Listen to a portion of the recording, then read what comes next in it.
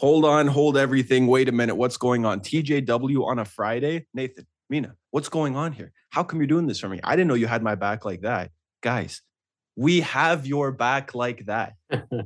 Bro, let me tell you. When we're recording, usually it's every single Monday, right? And we bring the business every single week. Now we're bringing it to you so you can enjoy it over the weekend. All right? We always have your back. You know who else always has your back? Oh, Mina, tell them who always has their back. it is ElmontYouthSoccer.com. They always have your back, so you can put jerseys on your back, or you could display the back of them on a wall in an array like Nathan has it. Build your very own at ElmontYouthSoccer.com. And why should they go there, Nathan? You want to tell them? I'll tell them why, bro. The link is in the description in case you're looking for it. But in case Mina's already sold you, the link is in the description. Click on it right now. Go and start building your very own jersey wall collection, guys. We got your back on a Friday. And guess what? When you enter the promo code TJW10 at checkout, you're going to save even more money. It really is that good. It's the end of the transfer window. Today, we're going to talk about who had the best windows. Guys, your club probably made some good signings, unless you're a Leicester fan, which means there's a lot of new players on the market who you can put the names on the back of these jerseys. Go to ElmontYouthSoccer.com for all of your jersey needs. The link's in the description. Click it right now and enter the promo code TJW10 at checkout to save 10% on your order. Today, guys, we're going to talk about the 5 clubs who had the best transfer windows. We hope you enjoy.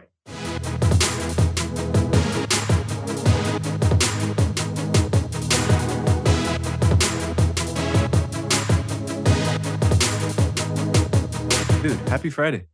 Happy Friday. We don't usually do this. I mean, there was a couple weeks back where we had to backlog a lot of episodes we were recording, but they were all scheduled to come out on a Monday. This is going to be, somebody's going to open up their podcast app tomorrow, your Spotify's, your Apple's, your whatever, Overcast, whatever. And you're going to be like, wait a second, bonus episode? But what did I do to deserve a bonus? Am I subscribed to like a Patreon or something that I'm going to be able to get bonus? Bro, TJW's looking after, it's the long weekend. You're going to enjoy it. You're going to spend some time to your Labor Day. Maybe you're going to go to the gym. Maybe you're going to go for a walk. You're going to walk your dog. Whatever it is you got to do. And whose beautiful voices are you going to listen to? Ours.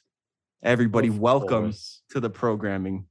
My name is Mr. Nathan Santos, a.k.a. Master Chef Nate, and I'm your host, as always. And with me today, my co-host bringing you the special Friday bonus episode is Mina Gali. Brethren, welcome back to the show. Thank you for having me. It was a great listen to you and Joe do it last week, and now I'm back. Now I'm back to bestow my voice upon the people. We love it. We missed you. We're excited to hear your voice again. I'm sure it's all excited. And in case you're wondering, well, Nathan, how come you didn't do this episode on the Monday? Like, wouldn't this have still worked? Where if you're just going to talk about the best transfer windows?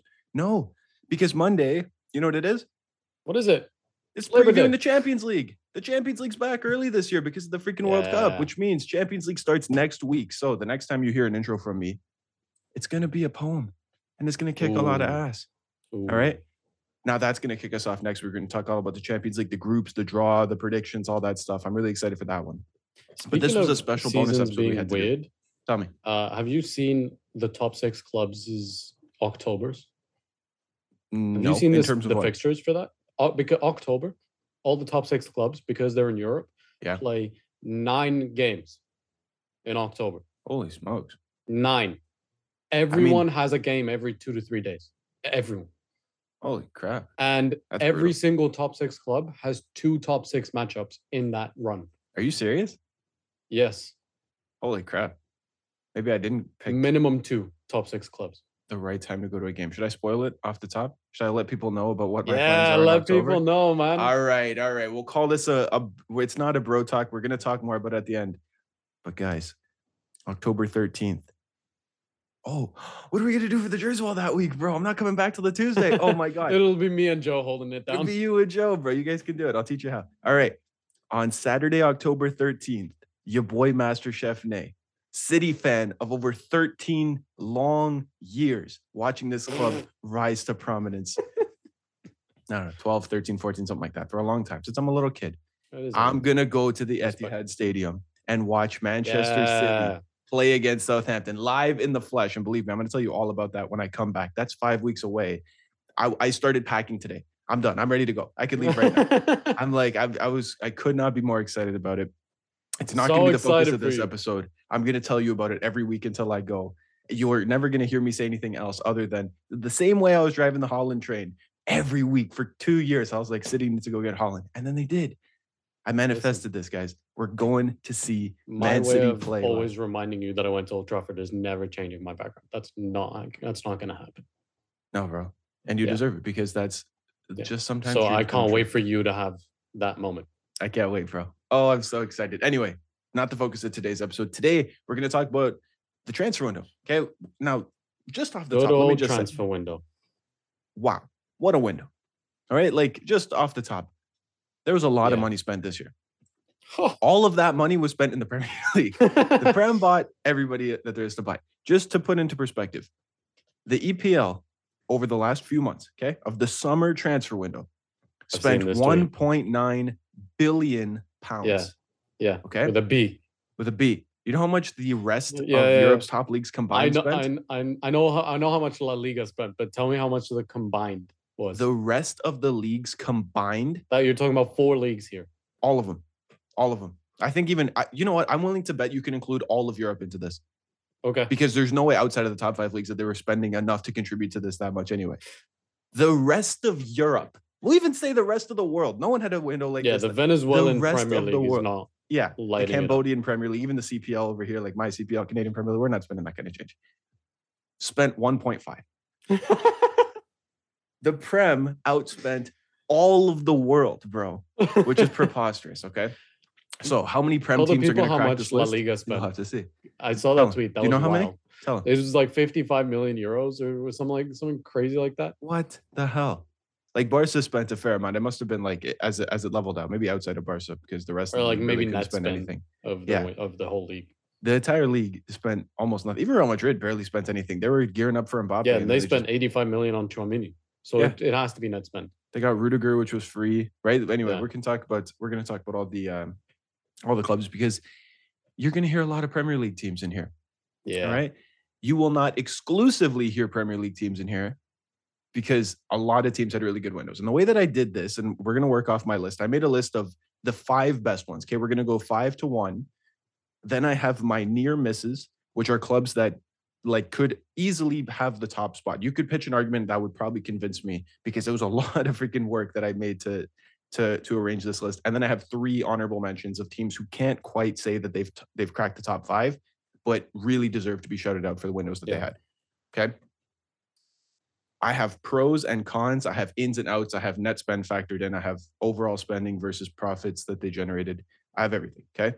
Now, if you think we're going to moneyball this, you're wrong. This is going to be thrilling. You will never be more excited to hear numbers than in this podcast. I promise you. All right.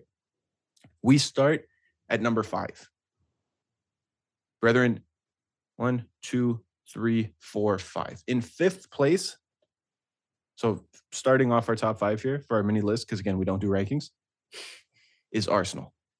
Okay. Arsenal's net spend was 100 approximately. Because some of these, the transfer fees are often disclosed to a degree, but when you factor in bonuses and stuff. So I'm working on like working reported numbers that are in the ballpark. Okay. So if I'm off by a few million, forgive me. Arsenal had a net spend of 126 million euros for this window. All right. Okay. In total, they spent 150-ish and they generated about 25. Okay. So it works out to be about that. Okay. They brought in Zinchenko for about 40, Gabriel Jesus. I won't go for price tags for everybody because it doesn't matter, but Zinchenko, Gabriel Jesus, Fabio Vieira for 40. Don't forget that. Marquinhos from Sao Paulo, who cost 4 mil, and Matt Turner from the MLS. Not super important, right? So they spend 150 million really between like 3 major players. Yeah. 2 of whom are tremendous impact players in the squad.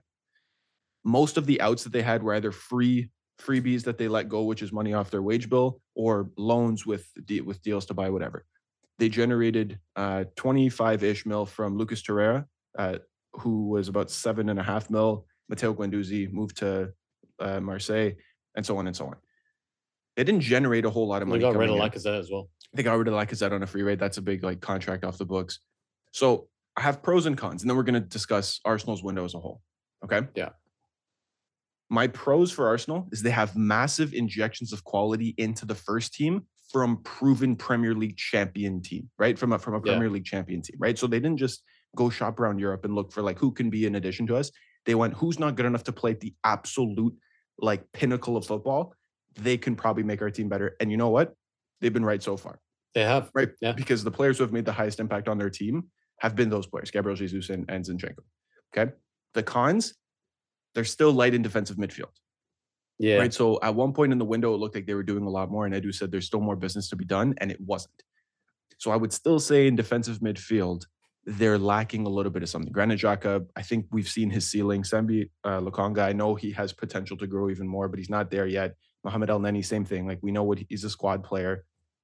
Thomas Partey's always injured. In a double pivot in particular, I really thought they were going to go out and get like a Yuri Tillemans or a destroyer CDM to really, really help reinforce the spine of the team, because they've made a lot of expansive signings to help the team score goals. But their spine, I would still argue, is a weakness in their team. So that's why I put them at 5.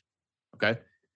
What do you think of this as a placement so far and about the signings that they made? I like it. Arsenal you think they crack a top 5? I don't think so. Okay. When we get to our honorable mentions, they had a really good. It obviously depends on who else you have in the honorable mentions, but yeah, they did have a good window. This is not me saying Arsenal had a bad window. They had a good window. They addressed a few of their major issues, namely striker, because they definitely needed that with Aubameyang and now Lacazette gone. They were extremely thin up top, and now they're just thin in the middle of the park. So now it just highlights more the positions where they were previously thin, right? Because they addressed the other issues. And judging by how their season's going right now, they did well. Like they did really well. That has also factored into my decision here, to be fair, because how the team is doing, like how the players are impacting the team that they're playing. Chemistry is important. It's a massive part of it, because it'd be one thing, and we're gonna get to like teams who spent a lot more than this, but it's not always about that. It's Mikel Arteta's team here that he is building, functionality wise, has kicked off the season perfectly. Right, they're 5-0. Literally, they couldn't be doing any better. Right, so my cons are what hamper them to not be higher up the list, right? Because they still spent a good amount of money. And if we really want to examine it between the past 3 windows, right? Last summer, you remember they spent 150, and we didn't think that it improved their squad that much. Then they made some acquisitions in January. I think they signed Ramsdale in January, if I'm not mistaken.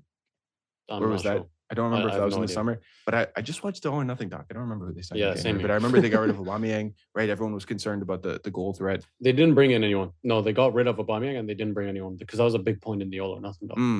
Fair enough. I thought Ramsdale. Why did I think Ramsdale came? But it doesn't matter. Leno, they also got rid of, by the way.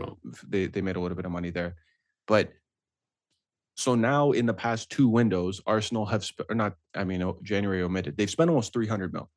This is now Mikel Arteta's 3rd full year in charge? Yes. Going on, 3rd or 4th. Going on 4, maybe even now? No, this is He's been there for some time. Yeah. So the amount of money that has been invested in the squad for him has to, at some point, churn out results. And right now, it's going very, very well. Right. I still don't think that Arsenal will be like legitimate Premier League contenders at the end of the window. But I think that as far as a window goes, this is about as good as they could have done. Right? With the exception of solidifying the center mid, which they didn't do, which is why I have them lower in the top 5. I completely agree. And I think they should have been disappointed with how last season ended, because they should have finished in the Champions League positions and only did it because they completely fell off. And now getting these important points in the beginning of the season, even if they fall off in the middle, it puts them in a much better situation than they were last season. Because remember, they lost the first three matches last season. They were in a very poor condition. Yeah. When you looked at how the table ended, those 3 matches could have changed everything. Obviously, they had a loss to City and a loss to Chelsea, but they dropped a lot of points last season. They had a lot of draws, and they fell off the pace because they completely lost chemistry. There was obviously turmoil with Aubameyang. Now that dressing room looks a lot better. 100%. It looks a lot more cohesive. Everyone's trying to work for the win, and so far they've managed to get 15 points out of 15 points. You cannot have a better start to the season. Right. Now, keeping consistency will be a different question, and that's where the cons might start to come in, right? If Arsenal start to bleed goals, if they start to get dominated in midfield, things like that start to happen, then those questions can be asked. But I want to move off Arsenal because, like I said, I think they're an injury or 2 away to key players from the whole season falling apart. A lot of teams are, though, in fairness to them. But the ones above them maybe are not in the same bracket, do they need a humbling, though. Man, please, I swear to God. this weekend, right? Let's see what happens. So anyway, we'll move on from Arsenal because, like I said, Arsenal, I have two teams that could be in discussion for the 5th spot. So I want to leave Arsenal there because I think I could make a stronger argument as to why they deserve to be in the top 5 than the other two teams. But we could have it also doesn't make me feel good about myself praising Arsenal for too long. Yeah, 100%, bro. Move on from that. Yeah. If you don't like praising Arsenal, you're not going to like this next one. In number 4, I have Chelsea. Okay. Now, let me explain. Okay. Chelsea pros, they addressed their defenders leaving, right? Because they lost a lot of their defensive lineup last year, which was going to be a massive, massive cause for concern. And they went out and signed players, like really, really good players to replace the ones who had departed. So, in terms of the money that they spent, at least they got the job done, right? They brought in, I'll get to who they brought in a second, but they did bring in the defenders that they probably needed to. Yeah. Right. They also addressed other problem areas in their squad, right? Especially towards deadline day with strikers, with creative players, with quality midfielders who can do like what Tuchel needs them to do. It's an important, like they left it late, but they did manage to do a lot. Okay. The cons, they spent a fortune and they're still miles off their trophy target, right? Because let's be real, even with all the money that they poured into it, Chelsea are still not going to win the Premier League this year. We know that. They have a better chance of winning the Champions League. I understand that. But I don't think very many people right now would bet on Chelsea to win the Champions League. I understand that's a position they like to be in. Maybe Joe disagrees as our resident Chelsea fan. But I think that this amount of money invested into the squad puts them to like solidify their top 4 ambitions at best. I don't think that it results in a meaningful trophy at the end of the year. And when you're spending more than everybody else in the transfer market, they spent over 300 million in the transfer market this season. Biggest spenders. And they still, you could argue, have a lack of goals because here's what they brought in. They brought in Aubameyang on deadline day, but he took number 9. Bro, that's a problem. We've seen this before, that it's been a problem for him to have number 9. So the curse is out there. I just want to know who at Chelsea looked at that All or Nothing documentary and went, you know how we fix a broken squad? Bringing that guy? Aubameyang, that guy. Come in with your gold Lambo, come in, fix that shit right up. Tuchel's like, that's who I need in my dressing room right now. I also love how much Joe used to roast him when he was at Arsenal. And now he has to. Now he's going to be singing the songs, bro. To be fair, I could see Joe fully embracing Aubameyang, like as he kicks on. I can see Joe because he's got the personality. Anyone else but Aubameyang. You don't think so? No, bro. I think Joe would double down on his hatred for your fan base. You love it. No, like, only if he's missing City. Just look at Lukaku. Look at what he did. He sucked. It wasn't good. Yeah, but he also spoke about against Chelsea. He was like, I'm not going to clap for if he scores. You think Aubameyang's going to get a cover up on his Arsenal tattoo? He's going to change the 14 on the jersey to 9? Yeah, he's going to adopt the full Jamie Vardy cast. Anyway, who did Chelsea bring in? They brought in Denis Zakaria on loan on deadline day, which is fantastic because I've been singing Denis Zakaria to the Premier League for a long time. 6 months in Juve, they were like, all right, peace, bro. We're not trying to compete with anything. So here, have him. Aubameyang for 13 mil. Wesley Fofana for 80. Jeez Louise. I rate Wesley Fofana, but Christ, we can talk about that too. Marc Cucurella for almost 70 as a left back. Koulibaly for 45 and Sterling for 62. Those are the notable ones. Then they spent a good chunk of change just in further squad. It's not super important because there's not players who are going to matter right now, but between, let me see, Caesar somebody, Carney somebody, Gabriel somebody, they spent an additional 50 mil on long-term players. Oh no. Chelsea's academy is very, very good. And when those players come up, sometimes they're integrated into the squad. Sometimes they're part of the loan roulette. So this is an additional 50 mil that they spent, hoping that it works out for the future, right? Crazy. They also sent out Billy Gilmore on a permanent deal. Remember, they signed Billy Gilmore for like $1 million when he was 15 because they were like, this kid's nasty. I think he has a buyback clause, but whatever. Brighton, great business. Billy Gilmore for 11 mil. Kennedy, Hudson-Odoi, they loaned out. Emerson, they sold. Timo Werner. Lukaku, they're making 10 mil from that loan-ish, which is fine. And then they lost Alonso, Rudiger, and Christensen on freeze, right? So a lot of their backline. So in total, they spent over 300 and they generated 60 in revenue, which means that they are close to in the 250 range, which is a preposterous net spend, right? Tell me, what do you think of the deals? Because they spent a lot of money on good players, but with Chelsea's manager roulette, right? And listen, Fofana and Koulibaly needed to be done, but what else? Right? Like they left it so late on deadline day. Were the Zachariah and Aubameyang deals panic buys? How do you rate the window overall? Tell me. I think Chelsea got rinsed on prices around the park. Like they got so rinsed on prices, and this is coming from a United fan. So for everyone, who do you think was overpriced? Cucurella, for what's it called, Fofana. Obviously, Leicester's #1 price tag for center backs is 80 million. So they don't know any other number. Well, I think it's funny because Leicester honestly had a point here because they were like, listen, we sold Maguire for 80 mil and that guy sucked. This guy's at least really good. So he's at least going to be 80 mil. And then that's the precedent that the Maguire signing set, or technically the Virgil van Dijk signing set, but he actually worked out to be phenomenal. So everyone else had to follow suit. Yeah. Chelsea, like Cucurella is a good signing. Fee aside, and again, none of these fees are the fault of the players themselves. They don't that's not their fault. Don't choose that. It's just the business that's happening behind the scenes, and that shouldn't be a point of pressure to say that's a 70 million pound player. He should be playing better than that. No, this is not. This is a stupid argument. We've already established that. We have to leave that with the market that we're in, bro. We leave can't that behind. We can't attribute price tags to player quality anymore because it almost doesn't correlate. It does not correlate. It's how important was this person to this club, and that's it. It's not the player's fault that they got sold for 80 million. Cucurella is a good signing because they got rid of Marcos Alonso as well, and only had and Emerson they sold, and Kennedy they sold. All of the like deep quality left backs that nobody knew they got rid of. Cucurella I thought was a little bit expensive. Who do they have at left Ben Chilwell should be their starting left back. So I was a little bit actually confused. Now City said we're not paying that much for Cucurella, so forget it. And Chelsea were like, I'm in. And then they spent. I think it's the fitness with Ben Chilwell though. Yeah, because he's coming back from injury. I understand that. Like long-term quality-wise, I guess if you want to have the two, but I just don't think that either of them will settle to be a rotation piece. I don't like the argument that Cucurella can play a center back in a back three because the dude was a cam in La Liga. Like I don't like. Yes, you're right, but he's going to commit a lot of fouls there, right? Like he doesn't have the physicality to play that position. Plus, it's not his best position. It's the same thing as Reece James. Stop trying to put wing backs in position. Yeah, exactly. Let them play in their good spot. Stop trying to do that. Be the most effective for the team. Stop trying to do that. Yeah, Chelsea. I think Chelsea left a lot of the business way too late, like other clubs in the window, because they just kept getting rejected by every single player that they went for in the beginning of the window, and that sucked because it was new ownership.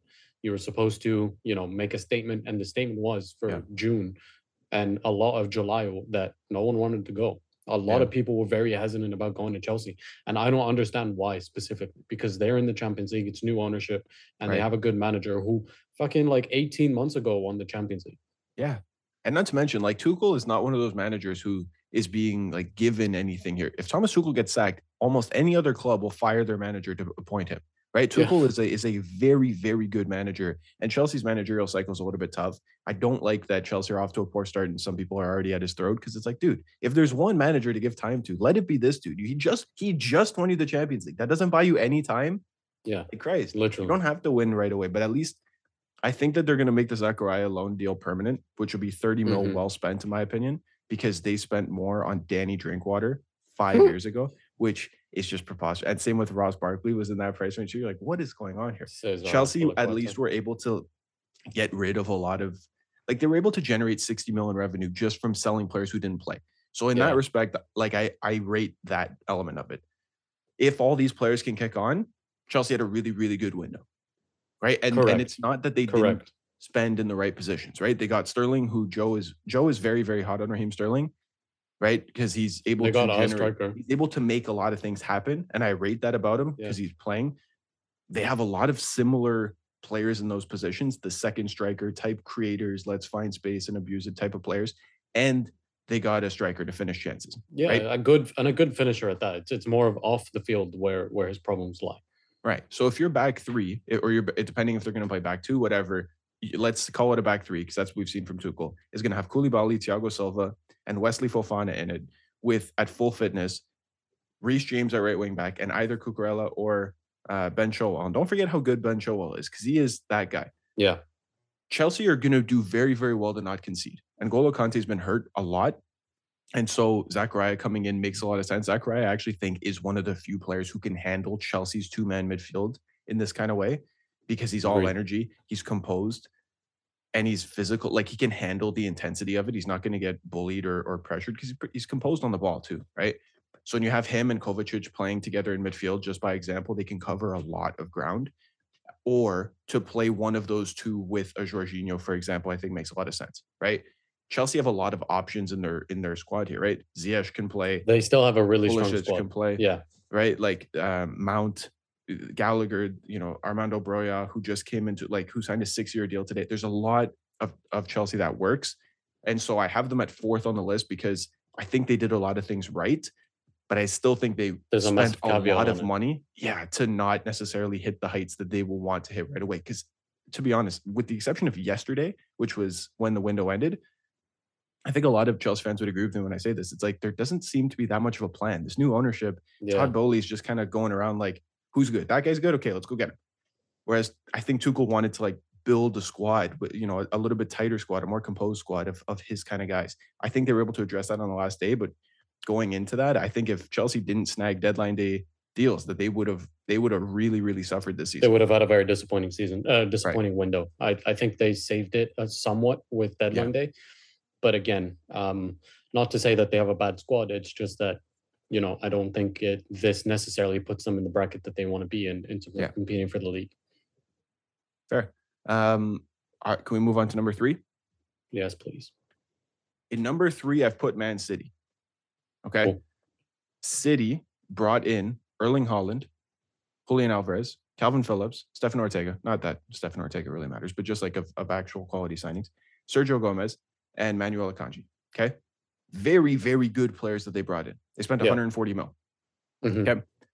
On the sales of Gabriel Jesus, Zinchenko, and Raheem Sterling alone, that was 120. So they covered pretty much all their spend. Then just with other players that they sold, just here and there kind of money, right? People making loans permanent, squad players who didn't play much for City, just ones that went under the radar, they generated almost another, doubling the price, because City regained 209 mil, which means City's net spend was a 69 million euro profit.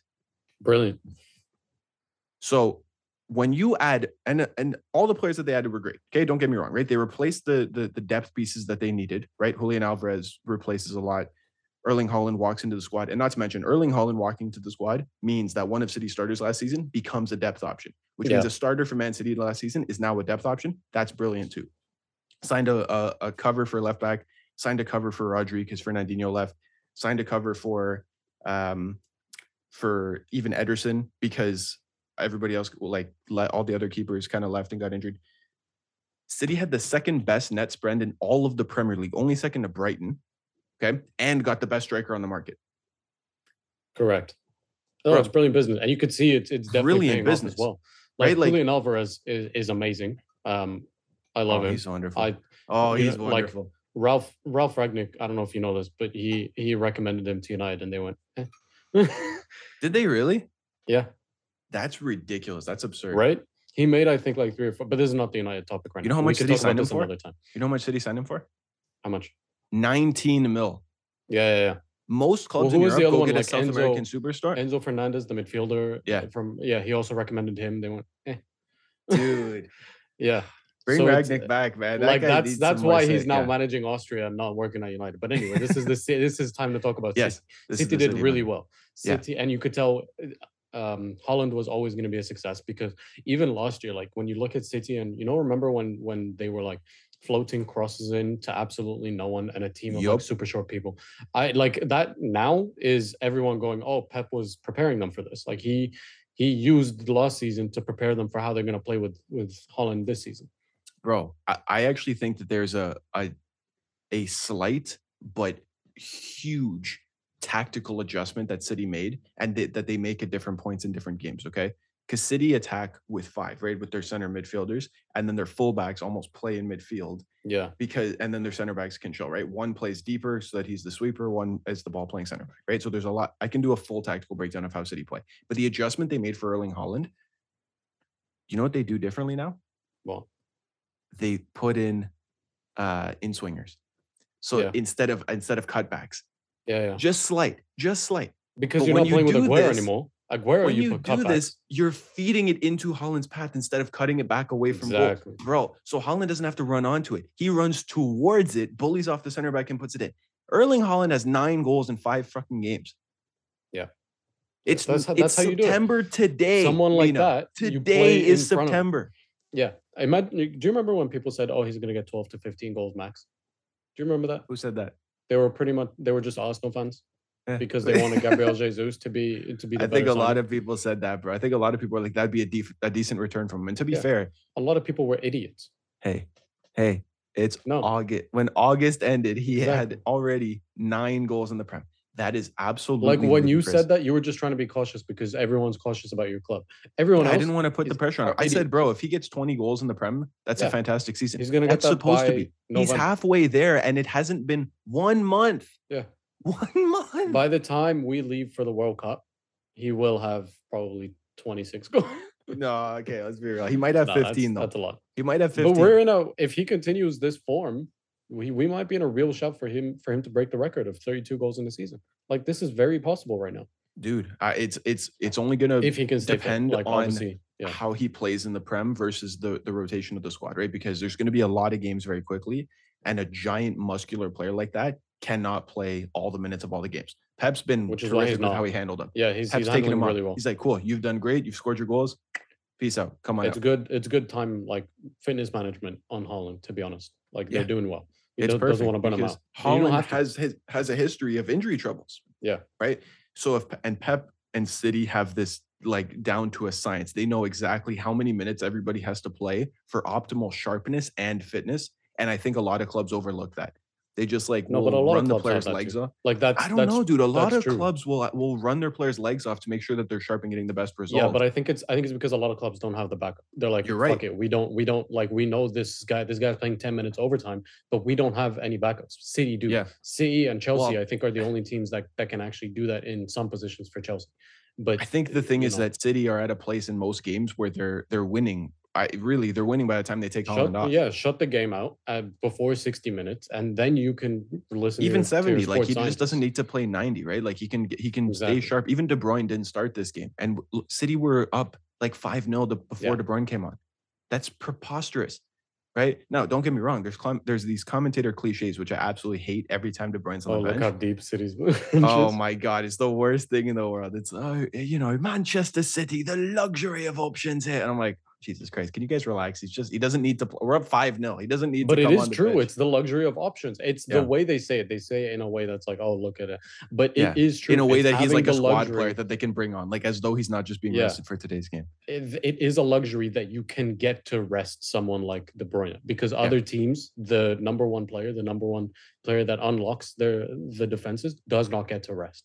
No, he has to play all the time, and at City he does play all the time, except for when Pep feels, you know what? Let's pinch down on this, because Pep knows, right? Like, the amount of games that City are going to have to play, there will be a lot of rotation. Yeah, City are going to have a lot of play, and I have them at 3 here because realistically, when the best team in the world adds the best striker on the market and comes out with a profit, you could say that that's the best window. You really could. The only reason I've put 2 teams above this is because we've seen 2 of the greatest transfer windows of all time from 2 other clubs. And I'm going to mention who they are, and you probably already know who these teams are. Yeah. It's the level that it takes them to. City, I won't argue that they have not gone up another level. They definitely have, right? Haaland takes them to a new stratosphere altogether. But these other clubs have made entire reforms around their teams to bring them into a different level of conversation. And I think that is worth more than where City are. I think City being 3rd, if you want to say it's the best window, I don't have a problem with that. But just signing the one player makes it that, right? But they did a lot of very, very good business. I think that these 2 other teams deserve their praise amongst the best windows. Okay. Fair? Could we move to number 2? Yes. Number 2, I have Barca. Okay. I put Barca in number 2.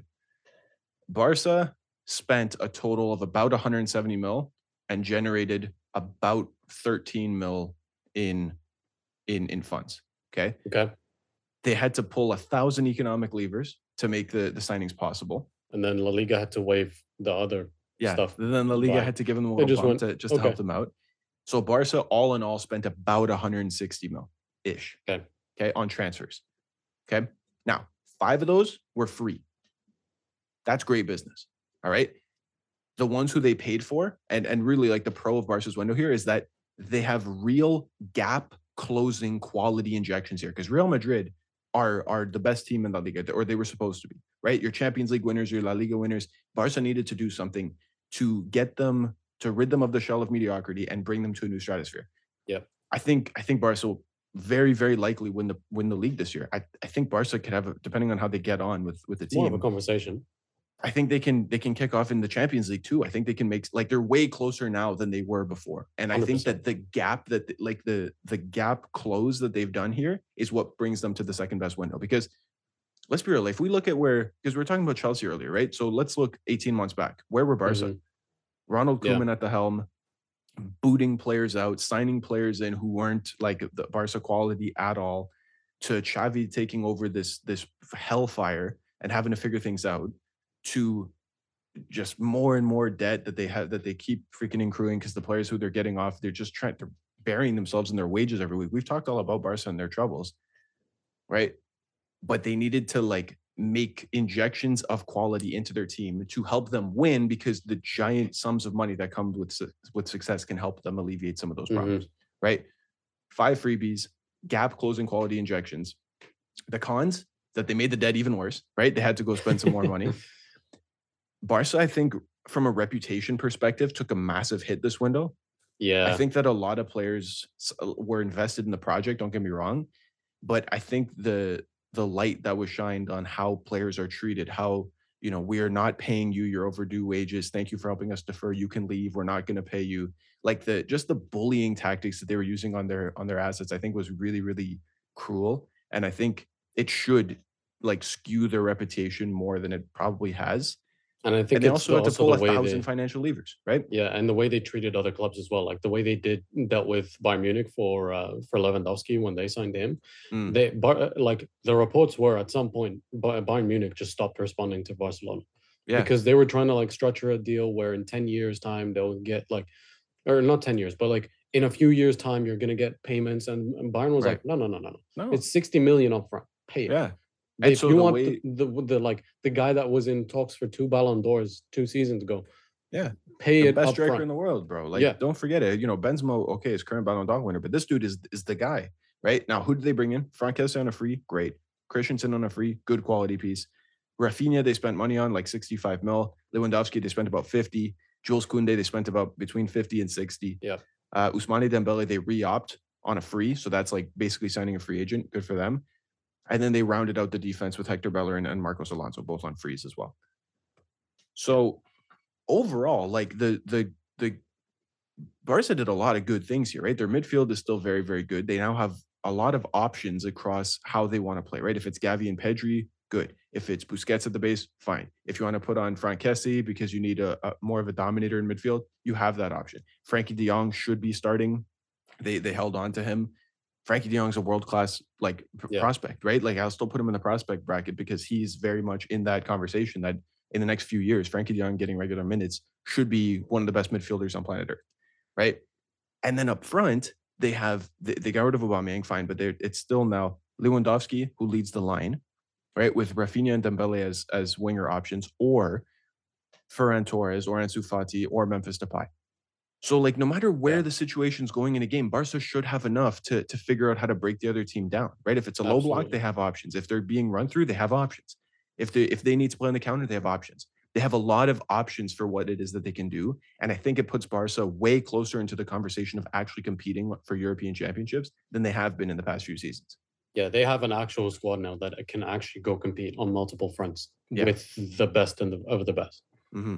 And that's not to say that they can sweep up the league or go far in the Champions League, but they should be competing for the league. They should be competing for the latter stage of the Champions League, and only inexperience will make them fall short. And chemistry, obviously. Yeah, and teams that are better than them, right? Like, some teams will be better. Some teams will be able to just keep Barca out of it, but Barca are way closer now than they were even 12 months ago, right? Even 6 months ago. Totally they were bringing in Adama Traore on loan 6 months ago. Now they have freaking like 7, not 7, but like 4 like world-class-esque wingers, right? So they have those real options. If we can leave Barca there, I want to move on to number 1. I think I know who it is. Number one's PSG. Ooh, it is not who I thought it was. PSG had the best window. PSG had the best window, in my opinion. And is it because they signed Carlos Soler the day after you said he should be signed by Well, Newcastle? let me tell you what happened. Okay. So PSG on that alone. They had a reasonable spend for their perspective based on like when you counter it with the sales that they had. Okay. So PSG, we know what their squad was. All right. Now, last summer, they had what was supposed to be the best window ever, right? They signed Sergio Ramos, Achraf Hakimi, Nuno Mendes, Donnarumma, Wijnaldum, and Messi. Like, what? That's a preposterous window, right? Which took all of our attentions. Yeah, it took all of our attention because we were like, well, damn, look, like how many world-class players did they just inject into their team? That's preposterous. But there was still a lot of bad players who were at PSG. This window, they moved out almost all of those bad players and brought in really, really good ones. Yep. Not to mention, they appointed Luis Campos as their sporting director. Luis Campos is the dude who beat them twice before. So PSG should have won Ligue 1 for the past 10 years. They didn't on 2 occasions, and it's because Luis Campos was in charge of Lille, and Luis Campos was in charge of Monaco. So now Luis Campos is building a project that he knows can beat the best of the best. Yeah. They also brought in Christophe Galtier, who's a manager who is very pragmatic in his approach, right? He focuses on defending more because he knows the quality of players that he has around him in all these positions is enough that he's like, listen, I'll create some chances for you guys and how we can lay this out, but you guys are going to be the focal points for scoring. I'm just going to make sure we don't concede.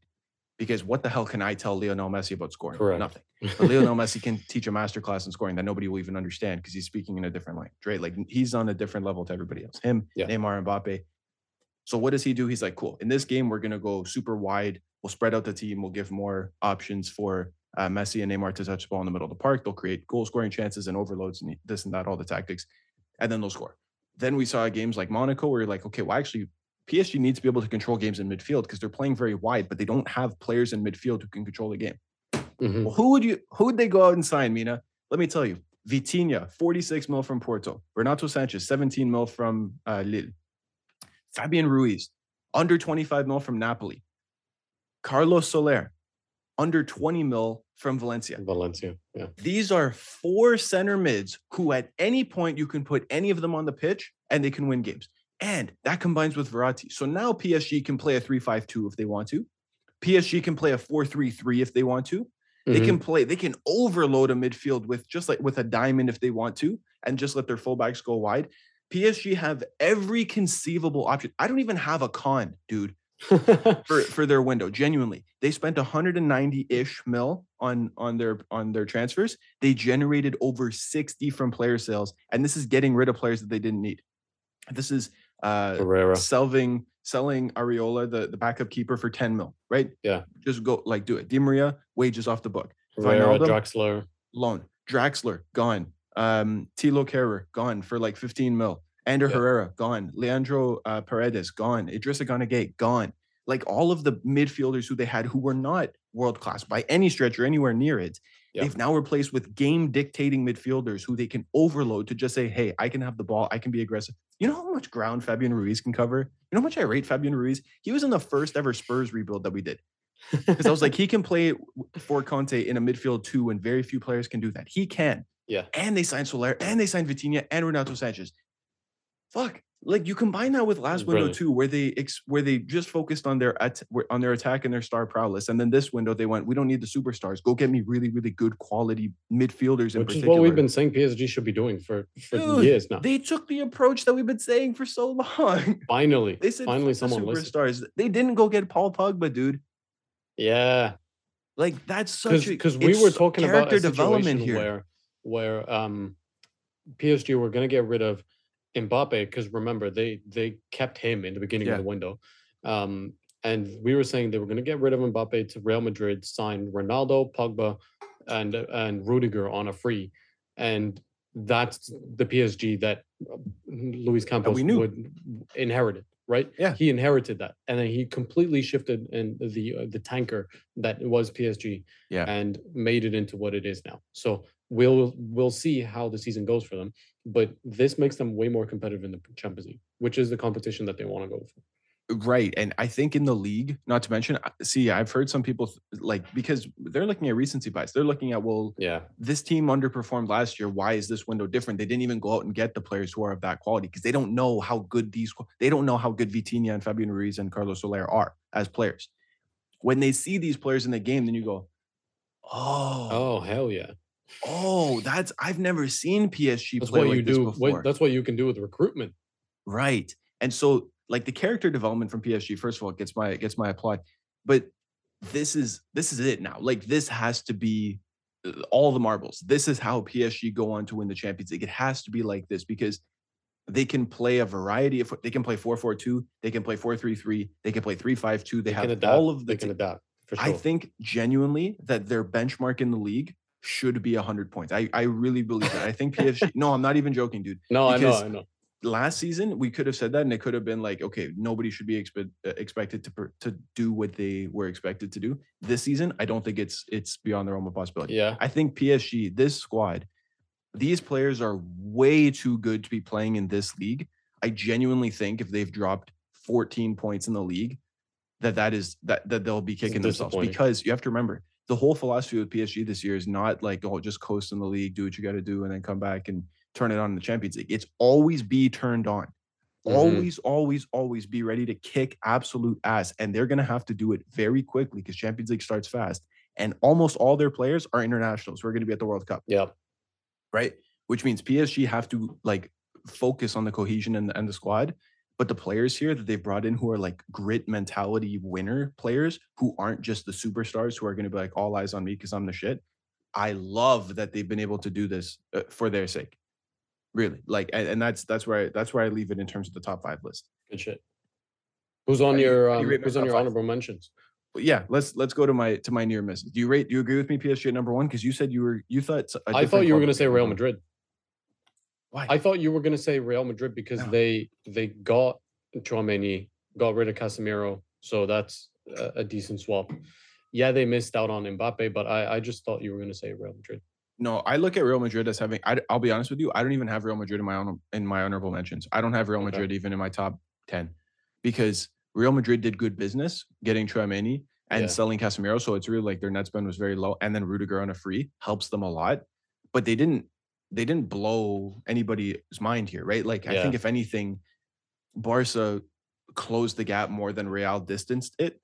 Mm-hmm. And not to mention the Casemiro sale was only a few days ago, right? So it's not like they went into the market and did a whole lot of business. They were like, okay, let's go get Tchouaméni. No, I'm gonna love Real Madrid's project for years to come. It's a good squad, though. It's a really good squad. It's such a good squad. Don't get me wrong, but I don't think they had like a top 10 window by just making 2 signings, right? Okay, so let's rewind. Let's go back to number 5. I had Arsenal at number 5. I have 2 clubs in this honorable mention list. In my in discussion list. Sorry, honorable mentions are 8 through 10 because those are the ones who deserve a shout, but who can't crack the top 5 here. I guess I'll call it number 6, but it's my first like near miss. I put Bayern. I was gonna say like Bayern. Why is Bayern not in your top 5? So let me tell you. That. So Bayern had a net spend of 42 mil. Okay. Okay. But so their net spend was great and they brought in some fantastic players. Okay. The cons is that they spent a lot of money, which is unlike them. And it may not make that big a difference in terms of where Bayern actually are. Right. So they signed De Ligt for 75 mil from Juve. That's a big money deal. Bayern do not spend money like that. Mm-hmm. But they're assuming that we'll have De Ligt for 10 years. And so 7.5 over 10 years works out to the fee. That's doable for them. I agree. In principle, I agree with that. But in one window to spend like they spent 150 mil this window. Half of Half of that was on one player and he's a center back and they had a lot of center back options. So that was just like a little bit, I was like, okay, like really? But I understand the business. I just think it was a little bit expensive. They also brought in Sadio Mane for 40, which is half of his market value. So if we even just dollar cost average between De Ligt and Sadio Mane, you probably get a decent rate for the 2 of them. Good. Then they signed Matthias Tell from Ligue 1, who's an unbelievable prospect, who I think like he's a 10 out of 10 prospect. And I think at Bayern, it's the perfect spot for him to develop. Ryan Gravenberch for 20 mil and Mazraoui for free as well, right? So Bayern spent 150 mil. Now, Bayern spending 150 mil, you're like, damn, bro. Bayern, you know how much money they raised, Mina? How much? 113 mil-ish. So Lewandowski obviously left. Lewandowski for 50, Omar Richards for 9.5, Chris Richards for 13, Xerxes for about 10, Tanguy Niazu went to Sevilla for 18 mil, Mark Roca went to Leeds for 13. So Bayern just moneyballed their way so that their net spend was 40, which is brilliant business from them because they replaced Lewandowski, who was a top 3 best player in the world, with Sadio Mane, who's a top 5 best player in the world, right? Like Mane is very much in that conversation to fit a system that Nagelsmann would prefer. Right? Yeah. Don't get me started with that, bro. Anyway, so I think like they had a really decent window. They spent their net spend was low and they got some really good players. I don't think it puts Bayern into a new conversation. I think they had to get somebody like Sadio Mane to replace Lewandowski leaving. And I think they spent a little bit too much on Matthias de Ligt, but they were able to fundraise a lot. So like it kind of balances out. I think they had a really good window. I just don't know if it moves the needle enough for me to put them in the top 5. Okay. Does that make sense? What do you think? Yeah, it makes sense. Yeah, I can agree with that. What about the players that they signed? Do you rate them? Do you think that they? Do I rate them? Yeah. Do I rate Sadio Mane and Matthias de Ligt? Yeah. No. No. Do you rate the one de Ligt guy transfer? that says no? I don't rate Sadio Mane. Yeah. No. He's no, but I remember we talked about the de Ligt transfer at length, and what I said was, listen, it's smart buy, but a lot of money for it. It's but when you bring it down to how long he's going to be there, like this guy is not leaving for 10 years, and like you said, there's going to be I'm sure you the value for money right? over that. But you know what? At the very least, they keep the value because even if they sell them in a few years, they'll still keep the value, right? Like they'll have used them for several years and then sell them on. Bayern are really good at that. In case you forgot, like you don't get a good player from Bayern unless for zero, and they sold him for 50 after winning everything there is to win 8 years later. They have a volcano in Iceland to thank for that because the story is he was going to go to Blackburn. Not from Dortmund though. That was before Dortmund. No, before Dortmund. Yeah, that was a long time ago. Anyway. So that's why I have Bayern. They're like in discussion for the top 5 because their net spend is low and the quality they added is good. I just don't know if they took a big leap.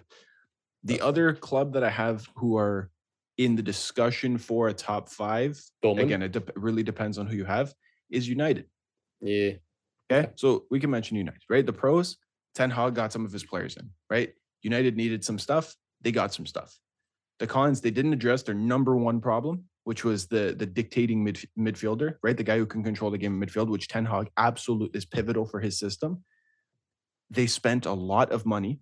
They spent over 200 and like almost 40 mil in total, right? And they're still nowhere near competing. Unlike 3 players. Yeah, right. Antony cost 100 mil. Yeah, bro. Yeah, you guys talked about that last season. We mentioned that on the last episode. I'd love to get your input on that. Just let me tell everybody else who else came in. Casemiro came in for 60. We've spoken about that on the pod. Lisandro Martinez has been pretty good since the first 2 games, right? Like he's filling into the team next to Varane, but he cost 60 as well. Malacia cost like 15, whatever. That's fine. Dubravka came in on a loan, but that's probably that's another 5 mil. Whatever. It's a 2 million loan. Eriksen wasn't even that expensive, whatever. But between Martinez, Casemiro, and Antony, they spent 220 mil. Yeah, but that like you're quoting some in pounds and some in euros, and I'm nitpicking. It's like 85 million pounds. But it works out to be about the same. Yeah.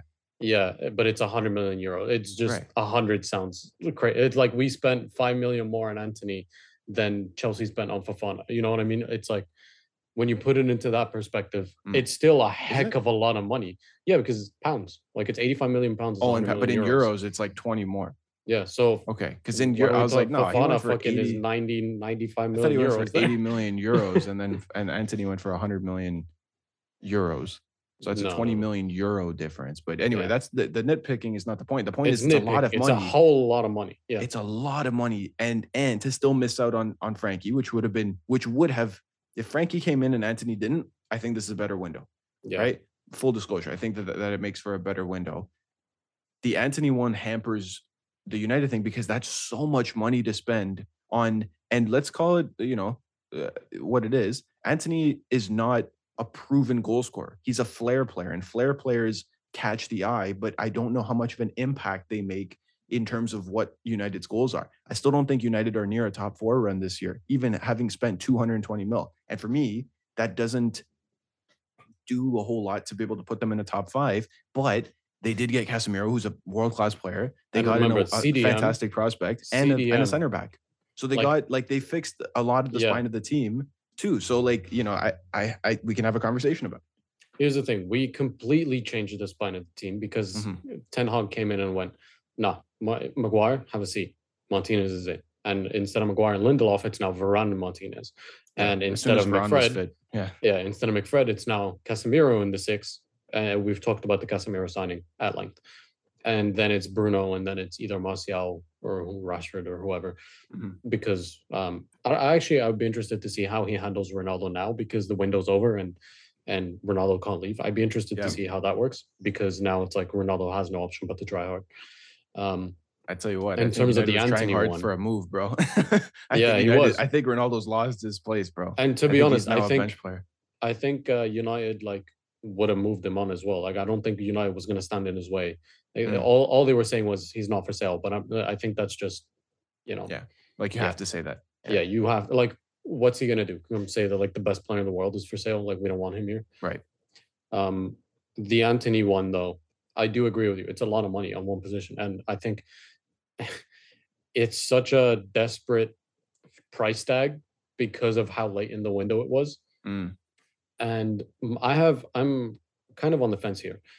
Part of me is saying this is a lot of money. Go get a value player, because if you need to then replace someone else in the front line, that money is not going to be available, because now you spent 100 million. But if you spent 50 million on someone, you can go spend money elsewhere, or even on the same position if you need to replace him, blah, blah, blah, blah, blah. But the other part of me is, it was too late in the window to make any other signings. This was likely to be our last signing. It's a player that Ten Hag knows, probably knows how he can develop him and use him in terms of transfer creation and all that stuff. Yeah, I put that as a pro. I put Ten Hag got some of those players in, right? And if it's money that the club is spending, that means it's money that the Glazers can't take out. So that's also where I'm at. So if he can play without the pressure of the 100 million price tag and do what Ten Hag wants him to do, I'll be satisfied with it. But like the Declan Rice shout for 120 million, he's a good player. He would definitely improve our first 11. I don't know how much money we could be spending on someone like that, because to me, it's very, very difficult, and only a handful of players can say that they're worth 100 million. Everyone else is just kind of is just what the club slapped the price tag on him for. I just think that it's so difficult to justify that price tag that we have to almost forget about the price tag. He's here now. Just worry about how he performs on the pitch, and don't let that overshadow him. Well, if you remember in the Chelsea rebuild that I did with Joe, I said 100 mil for Declan Rice is a safer bet. I think that is almost money better spent than 100 mil on a winger, because it's far less risky, right? We know what Declan Rice is going to come in and do. We don't know how Anthony's going to do, right? Exactly. Declan Rice is Premier League proven. We know what he's going to be able to do, and maybe he can't justify it with the same flair or goals or panache or any of that stuff. But you're taking a gamble by spending 100 mil on an attacker. Now, the more teams spend 100 mil on attackers, the better it looks for all the players who are in that bracket, right? The more times that a Darwin Nunez or then Antony goes for 100 mil, the less pressure it puts on Jack Grealish, for example, right? Lukaku, because it's this price tag just there is no justification for it. There is no amount of money that we can spend to be worth that much, right? The closest thing you could do is when Ronaldo went for 80 in 2008, what did he do? And he won everything that there is to win. So is that a £100 million player nowadays? I think that's an unfair expectation. However, when you have people who are complaining about because people will complain about this, right? People will say, we'll already set him up for failure. I don't think that it's smart to do that to a young player like this, especially an unproven one. When there's another Dutch player, Cody Gakpo in Dutch, who is also available on the market for half the price. Right now, if he's not a Ten Hag type player because he really likes his tricky winger, well, bro, you have Jadon Sancho, who's a tricky winger. That's what his whole thing was, right? So and you're not signing a £100 million player for depth or a €100 million player for depth. No, you shouldn't be. Yeah, right. They should be injections of quality into your team who will help right away. Is Antony going to do that? Maybe. We don't know. And the fact is 100 mil for maybe, I think is not the best business in the world. but it's also, we've seen what he's able to do playing in the Champions League. He did decent. If he can just continue to develop at this rate, I think that they're happy to have acquired this player regardless of the price tag.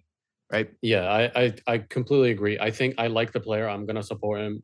And everything. It's just the price tag to me has a lot of issues, and I'm not gonna try to use that to as a stick to beat him with. But what I do like about United's window, and that's not a quantity that people are talking about as much as I think they should, is that we've added character. We've added significant amount of character. You look at how the back four is completely different than what it was last year, because last year it was Wan-Bissaka, Lindelof, Maguire, and Shaw. Now none of these see the pitch. Shaw wasn't even in the squad last week, yesterday. And now you're looking at the character of Martinez, the character of someone who's willing to try as hard as Terrell Malacia is doing. And you could see the effort he's putting in. And now character of Casemiro, the calmness of that, rather than having the McFred in midfield. And Anthony looks like he's coming in with some character as well. So I'm excited to see how this team plays. It looks a lot more unified than it did even in the beginning, first 2 games of this season, where we were playing with the same team that we were playing with last year. Yeah. And I hope this continues. We'll see how it goes. We'll see how they react to first defeat when it comes.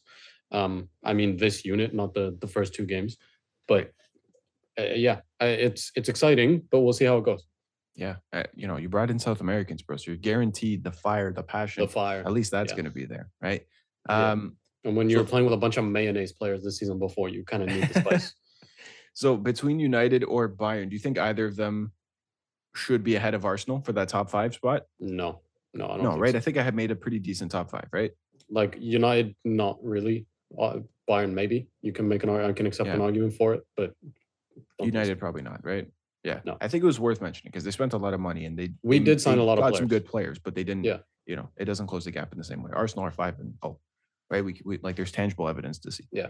Now we can go to the honorable mentions before we wrap up the show, and I have 3 teams who I think deserve a shout. Hit me. Okay. The first up in that bracket, and I won't necessarily put this as like 8, 9, 10, but just the 3 teams that deserve a mention who are not as part of a top 5, but who definitely deserve a shout here for great windows. First one's Nottingham Forest. Yeah, fucking signing and a completely different squad. 22 like players. Almost 2, literally like 2 new starting 11s basically. It's 2 new 11s. They signed literally 22 players, which is ridiculous. So I looked at pros and cons for this as well. I'm not going to read off all the players. Like I can mention some of the ones who they got. Willy Bolly, you'll probably know that name. He's proven as a center back. Dean Henderson. Renan Lodi, Atletico Madrid fullback. Fucking right? Renan Lodi, bro. Bro, like that's crazy. Emmanuel Dennis was a star for Watford last season. Yeah. Neco Williams, they overpaid for from Liverpool. Jesse Lingard, Dean Henderson. Dean Henderson. Like they have played, even Musa Niakate. I watched this dude play in the Bundesliga and they brought him in to start at center back. I think that's a smart signing. They just made so many signings that let's do pros and cons.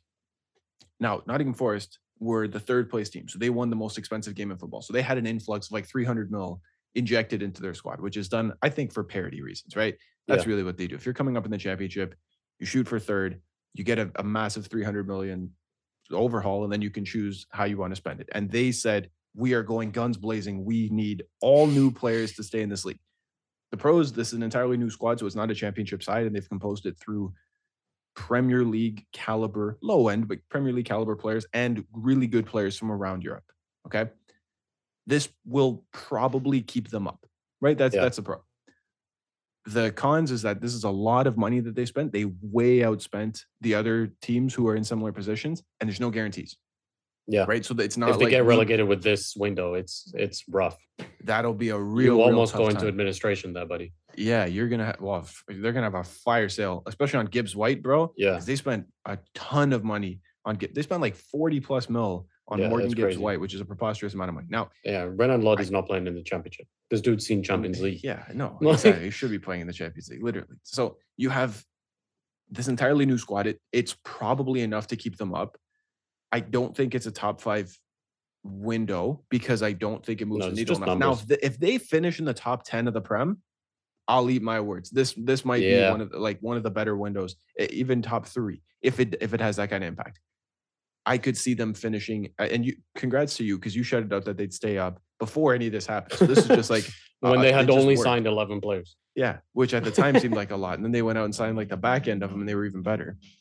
I think Forest, I'm comfortable saying now, I think Forest will stay up. I think their ceiling will still be like a 13th by example, like a mid-table. Maximum. But if you have to spend 150 mil to stay in the Prem, guess what? You're going to get it all back just from staying in the league. Correct. For finishing, probably not mid-table. I'm sure that's more top-end stuff. But even if they get back 100 mil for staying in the league next season, then they can start to actually flush out their squad. Cut loans. You turn into Leeds, and you're back in the Prem in 30 years' time. We'll see you later.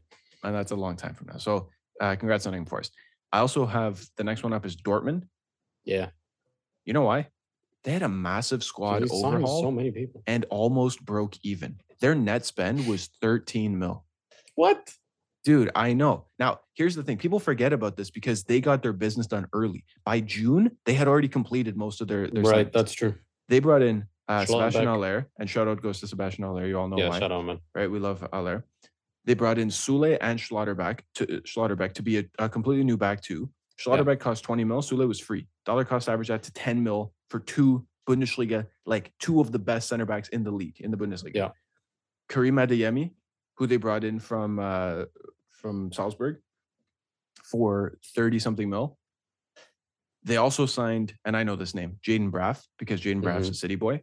Okay, who they signed for free. And then they had to replace Haller with Anthony Modeste, who is a proven 10 to 15 goal scorer in the Bundesliga. Okay. The total that they spent was 95 mil. They sold Akanji and they sold Haaland, and that made back pretty much 80 plus mil. That's so funny, man. And the Haaland one has different add-ons. So the Haaland, technically City paid one fee, but let's be real, it will rise to more.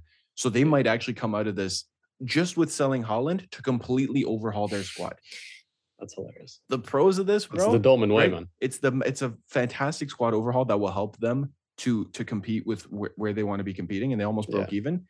The con is that they lost Haaland, who's the best player in the league, or one of the best players in the world, and Bayern had a better window. And because Bayern had a better window, it doesn't let Dortmund close the gap, which I'm sure really, really wanted to. Because if Bayern, and for a time, Dortmund had a better window really, really early on. Then Bayern did some really, really good business. And now I don't think that Dortmund can beat Bayern for the league. But at the time, they were damn close. Yeah, I think this puts them at least a second. Getting a little bit close, and then Bayern won. Let me just remind you why we're 10 leagues, 10 wins in the back to back. We can't shop in the Bundesliga this year. That's fine. We'll get two world-class players. And you're like, and then grab you're not supposed to do that, Bayern. Everyone else is playing checkers here, and they're playing chess, bro. It's just not fair. Ajax lost a lot of players, Yep, and they're gonna just keep doing the damn thing. So anyway, that's Dortmund, and then I have one final team who I think deserves a shout here, and it's West Ham. Yeah. Okay. There's a time they kind of saved it towards the late end of the season. Joe was screaming at them. Joe was furious. He was absolutely livid with how they were doing. All right. Then they went out and they listened. They said, Joe, you're right. We have Declan Rice now. We have to build a team to convince Declan Rice that we can be a team that can actually compete. So the pros, they built a legit squad around Declan Rice. That's a fantastic, good for them. They spent 170 mil total. Like that was their net spend ish in that bracket. The cons is that they probably still didn't close the gap on the top six, which is a really, really tough spot, but it just shows how far ahead the top six actually are. Because let's be real, West Ham are now in a bracket of the Newcastles, the teams that are going to breathe down your neck. And they were there last season, but then the top six did so much work that they had to do as much work to get there. But listen, Lucas Paqueta, who base price was like 43 plus 17 mil in add-on. So we'll call it Scamacca as well. Scamacca, who they brought in, who was one of the top goal scorers in the Serie A last season. Yep. They brought in this dude, Naif Aguerd, that's a Moroccan name. I'll butcher the pronunciation. Yeah. Am I close? Yeah. Okay. Well, it's 35 French. mil for just a center back. Say Aguerd, like in French. Yeah, I didn't know if it had more of an Arabic pronunciation, but whatever. That dude, 35 mil is expensive for that center back, but whatever. They got to do what you got to do. Maxwell Cornet, they poached from Burnley because they got relegated. Emerson Palmieri gives them some good fullback depth. Thilo Kehrer, who they got from Bayern, great deal. Alphonse Areola, who is a starter contender for a keeper, right? And then they signed some other dude for like 10 mil, but that doesn't really matter. So they in total spent 185 mil and recouped about 20 for Issa Diop, who they sold to Fulham. So West Ham had a very decent window here. They had a good end to the window. Yeah, there was a time in the window where it just didn't look like it was enough, but then they went out and did this. And we spoke about it last week. I love the Paqueta deal for West Ham. I think that it makes a world of difference. And I think that West Ham have like a midfield three here that if they're playing a 4-2-3-1, the Rice Souček double pivot, we know how that works. And now you've did Paqueta ahead of it. And Paqueta, people don't realize this, but you'll remember that name because I pitched him in the United rebuild. He's not just like the flair cam. He isn't. He has more defensive presses than most than most players in similar positions. Like he runs and he defends from the front line first. So he works very hard. He links up play very well. And he always tries to get things going. And when you have players like Jared Bowen in the squad who are pace whores, who are just going to be like, go play it up to him. And then you have Scamacca or the dude who's already there. What's the name of their striker there? Why am I blanking on his name? Mikel Antonio? Yeah. Then you have goal scoring options. So they haven't had the best start to the season. But and you have different goal scoring options as well. Yeah, like West Ham will be trying to breathe down the necks of the top six, but at the very least, their expectation will be like, Nathan, shut up about Aston Villa. We are the top 7 team. Screw you, Newcastle. We are the 7th place team. We are the claret and blue team now. Yeah. Burnley's gone now. Only Villa is the one to compete with. Yeah, we got to send them out of here. So anyway, I couldn't put them in the top 5, right? But tell me.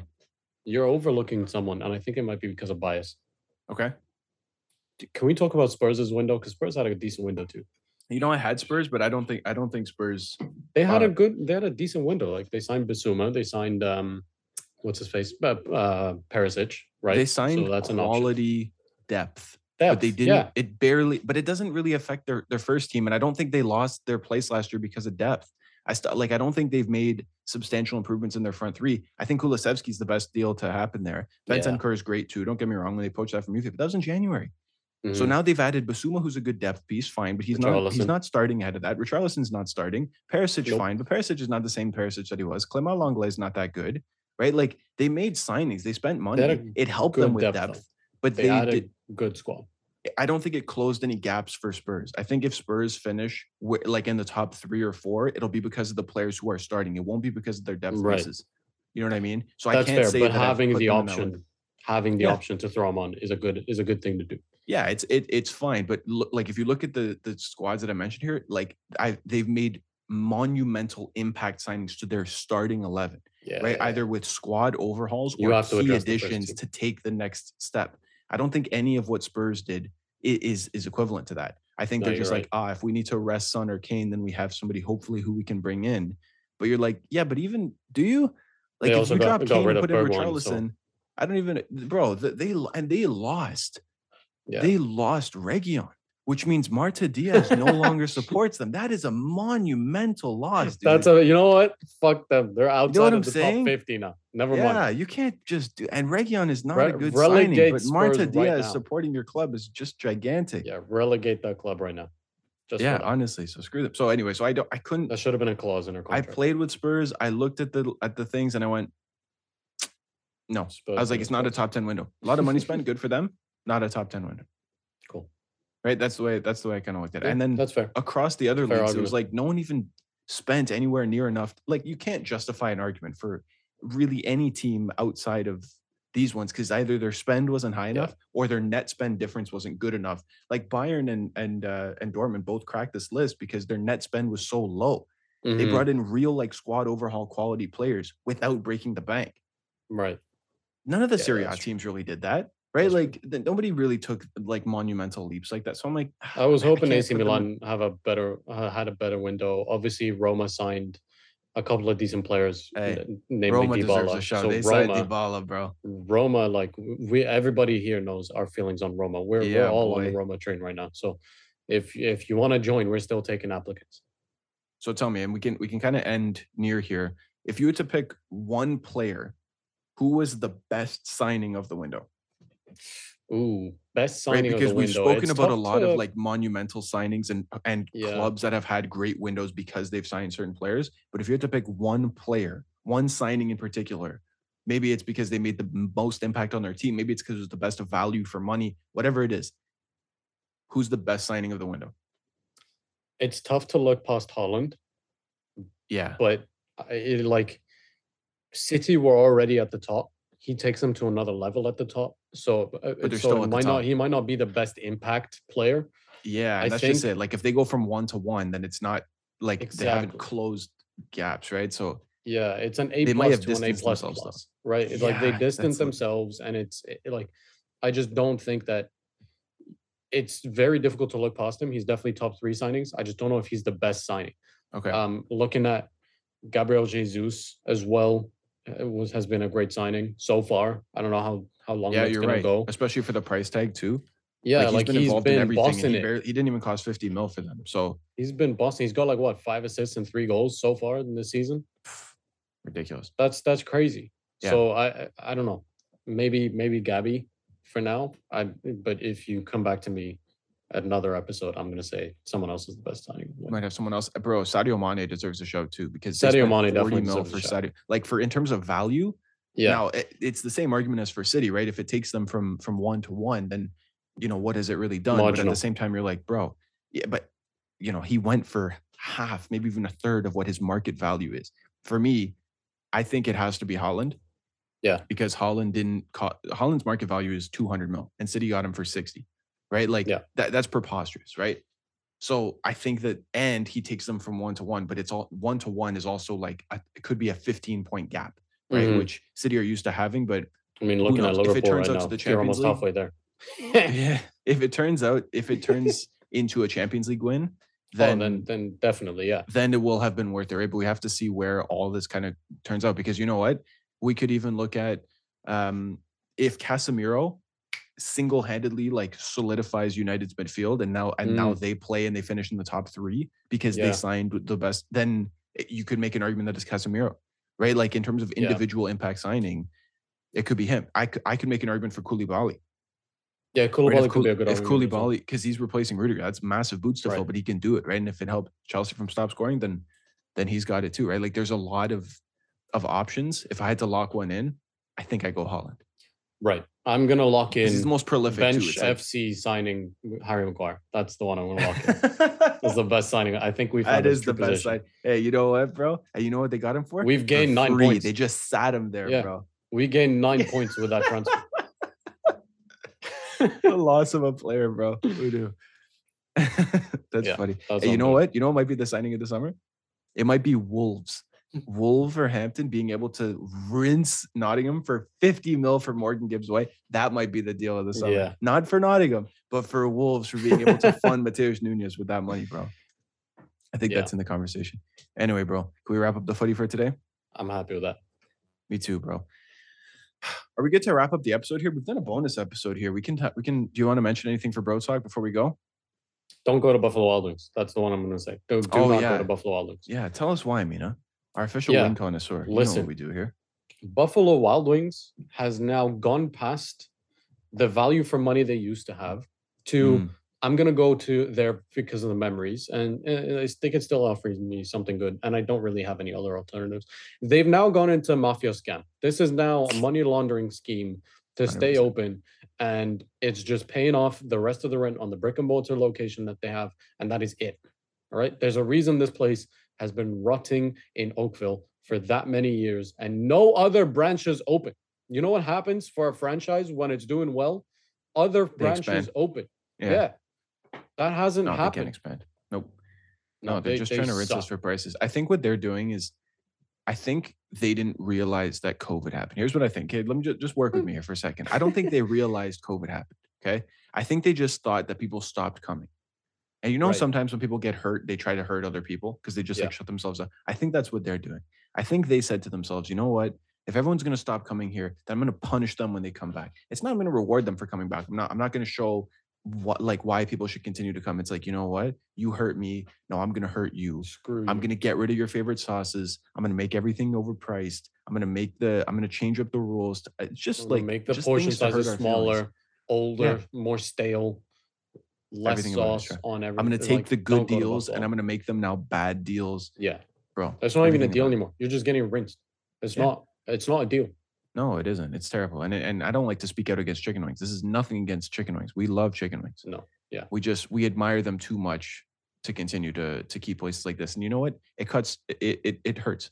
It cuts very close to home because we've poured our heart and soul into certain establishments that are now feel like they're just taking advantage of us. Hard-earned money.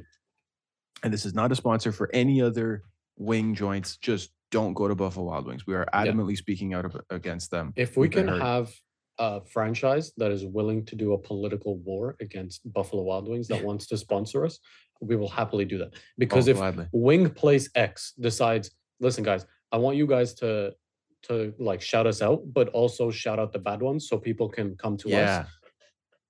Sign us up. That's what they're doing. They're like, we've seen the success of ElmontYouthSoccer.com since they've partnered with you guys, because you guys are just like masterclass in marketing here. The way that you guys tell people, we're so influential. By the way, speaking of influence, TJW Bites, 780,000 views, bro. Brilliant. It's another 5K from yesterday. Yeah, bro. 5K a day. Jesus Christ. Also, just one last thing before we wrap up here, and we're rambling a little bit. I went sprinting yesterday. I've never been in more pain. I've never been in more pain in my entire life, bro. I'm so sore. You know where it hurts, Mina? Where? My obliques. Why do my obliques hurt? Do you know your obliques work when you run? I didn't know. I thought it'd be my legs. My legs hurt a little. My abs hurt so much. You know, your hip flexors? Or just your oblique abs? Here, bro. It's like the muscles along my rib. You know, Mo Salah has those. He's got all these muscles up in here, bro. I don't have those. The best serratus anteriors in the world. It hurts. I have to get an injection on Tuesday, so we'll see how that goes. Yeah, I have an ultrasound on Wednesday, bro. We're banged up here, but you know what? We're gonna keep bringing you great content anyway.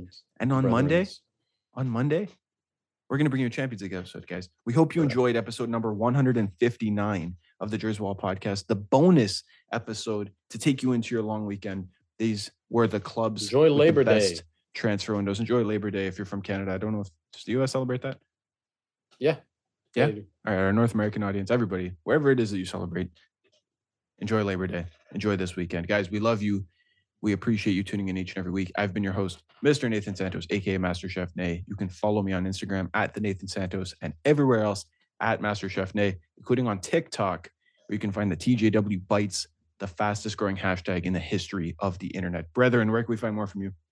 You can find me on Twitter at Mina F. Ghali and on Instagram, Mina.Ghali98. Boom. Follow the Jersey Wall podcast on Instagram at TJW Podcast. And thank you so much for tuning in each and every week. Don't forget to go to ElmontYouthSoccer.com. The link is in the description. Click it right now and enter the promo code TJW10 at checkout to save 10% on your entire order. That's it, guys. It's 4:30 here. We're going to go enjoy the weekend. Take care. Love you. We'll see you next time right here on the Jersey Wall podcast, baby. Woo!